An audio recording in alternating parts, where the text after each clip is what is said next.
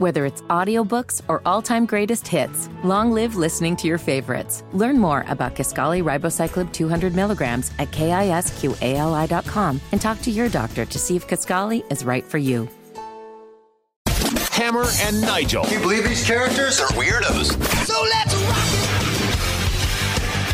it! It is the weekend. It is Beer Sample Friday, so you know we are going to have a good time. My name is Jason Hammer. Big Nige is out, but fear not. Riding shotgun. See what I did there? I did. It's Guy Relford, the gun guy, 2A attorney and host of the Gun Guy Show. And Guy, I've been looking forward to today's show because we've had a wild week. We've had a wild 24 hours of the news cycle with the Tucker Putin interview. We had Joe Biden's disastrous impromptu press conference. But I want to start here in Indy. Earlier this afternoon, we found out that Jefferson Shreve, the failed Indianapolis mayoral candidate, the quote-unquote Republican who turned his back on law-abiding gun owners, has filed paperwork to run for Congress. Yep. He's looking to pick up that seat that Greg Pence is leaving behind. Now, he's not the only Republican who has filed the paperwork to get in the mix. I think there's around 8 or 9 folks that are there. But yeah, a whole bunch of them. The return of Jefferson Shreve, your thoughts? Well, I'm just wondering whether he learned any lessons from his failed mayoral candidacy in Marion County. And primarily, obviously, no secret, I'm a Second Amendment guy. Second Amendment rights are important to me. I think he completely sabotaged his own campaign following the advice of his advisor, Mark Lubbers, when he came out and basically made gun control, an attack on Second Amendment rights, a central issue in his campaign. And he got a lot of criticism from that. He got a lot of criticism from you, from me, and a lot of other people, deservedly so, because here it is, a Republican stabbing us in the back. I'd be really interested in seeing whether or not he learned that lesson, because we're talking about the 6th Congressional District. So we're talking about a whole bunch of counties. This is primarily southeastern Indiana. So you're talking about Henry, Hancock, Shelby, Rush, Decatur, Bartholomew, Jennings, Ripley, Franklin, Fayette, Union, Wayne, Moore. The folks in those counties, Jason, I'm telling you, are not going to appreciate a congressional candidate who wants to declare war on the Second Amendment. Right. And I know Columbus people really well. That's Thompson Furniture and Mattress Company, yes, exactly. Country down there. And those folks, they listen to WIBC. They know what's going on. A lot of awesome listeners down in the Columbus area.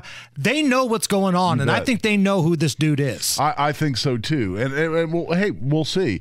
He followed the advice of Mark Lubbers, who was also the campaign manager for Richard Lugar when Richard Lugar came out and supported an assault weapon ban. Subsequently, and as a result, lost the endorsement of the NRA. NRA endorsed somebody else, Richard Murdoch. Next thing you know, a 30-year incumbent in the Senate for Indiana, very beloved guy, is out during the Republican primary. Same dude is advising Jefferson Shreve. So I'm fascinated to see whether he's wised up because, at the beginning of that campaign, and you and I both said exactly the same thing, Jason, we had high hopes for him. He had the money to compete. And we were hoping and praying that we had a viable alternative to Joe Hogsett, who's been just god-awful for this city and county. And then lo and behold, the dude goes out and, no pun intended, shoots himself in the foot. Right. And I get it. As a Republican in Indianapolis, Marion County, if you're running for a citywide position, you're going to have to pick up a few Democrats. Yep. I understand, because the math is set up to where it's 60% Democrat and 40% Republican in terms of registered voters. I understand that. But there are other ways you can go about business other than blaming people like you, people like me, and law-abiding citizens who want to protect their family. we're not the problem here. Yeah. And that rubbed a lot of people the wrong way. Well, it did, because a lot of people, were upset with both of us. But the grief I got, I'm sure was the same you. Is, oh, great, you're a Hogsett supporter now. Right. I'm like, no. We need to send a very strong message here that a way to win a race as a Republican is not to stab us in the back on the Constitution.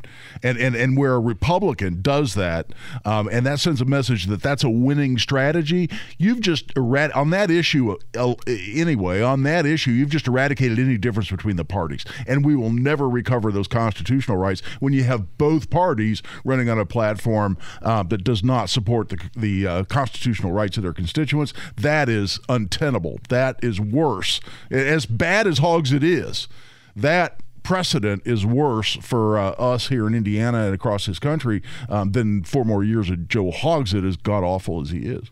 And I will make this statement, because I don't think anybody was tougher on Jefferson Shreve than the people in this room right now, myself and you, Guy Relford. If he comes out and says, look, I made some mistakes during the mayor's campaign. I listened to some people that I thought had the right ideas. I realize now that was a mistake. I've parted ways with these losers. I understand the errors, and I'm looking forward to being a better candidate moving forward. If he comes out and says something similar to that, I'm open to this guy. I really am. If he learns from his mistakes and he understands that law-abiding citizens are not the enemy here, listen, I can forgive, but if he doubles down on it and tries to go somewhere else with the same lame message, I'm out. Yeah, but there's another issue here too. And listen, I'm in the same boat, and that is I want to be open. I want to have an open mind. People can change their minds on issues, but there's a character issue here too, Jason, because for him to say, well, I learned my lessons in the Marion County, Indianapolis mayoral race, and I've abandoned that plank in my platform of gun control, anti-Second Amendment. In doing that, he almost has to admit that the only reason he did it because he was pandering to the liberals in Marion County, right? And he was willing to sell his principles down the road. And in order to win a race in Marion County, what's that tell you about the guy, right? If he was willing to sacrifice his own principles, including support of the Constitution that you have to swear to uphold and defend if you are elected, he has to admit that, oh, well, I just did that because I was really trying to attract liberal voters in Marion County. That's not really who I was.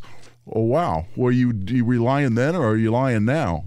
So if you live in the Greg Pence district, the district that he is leaving behind, hit us up here at the Hammer and Nigel Show.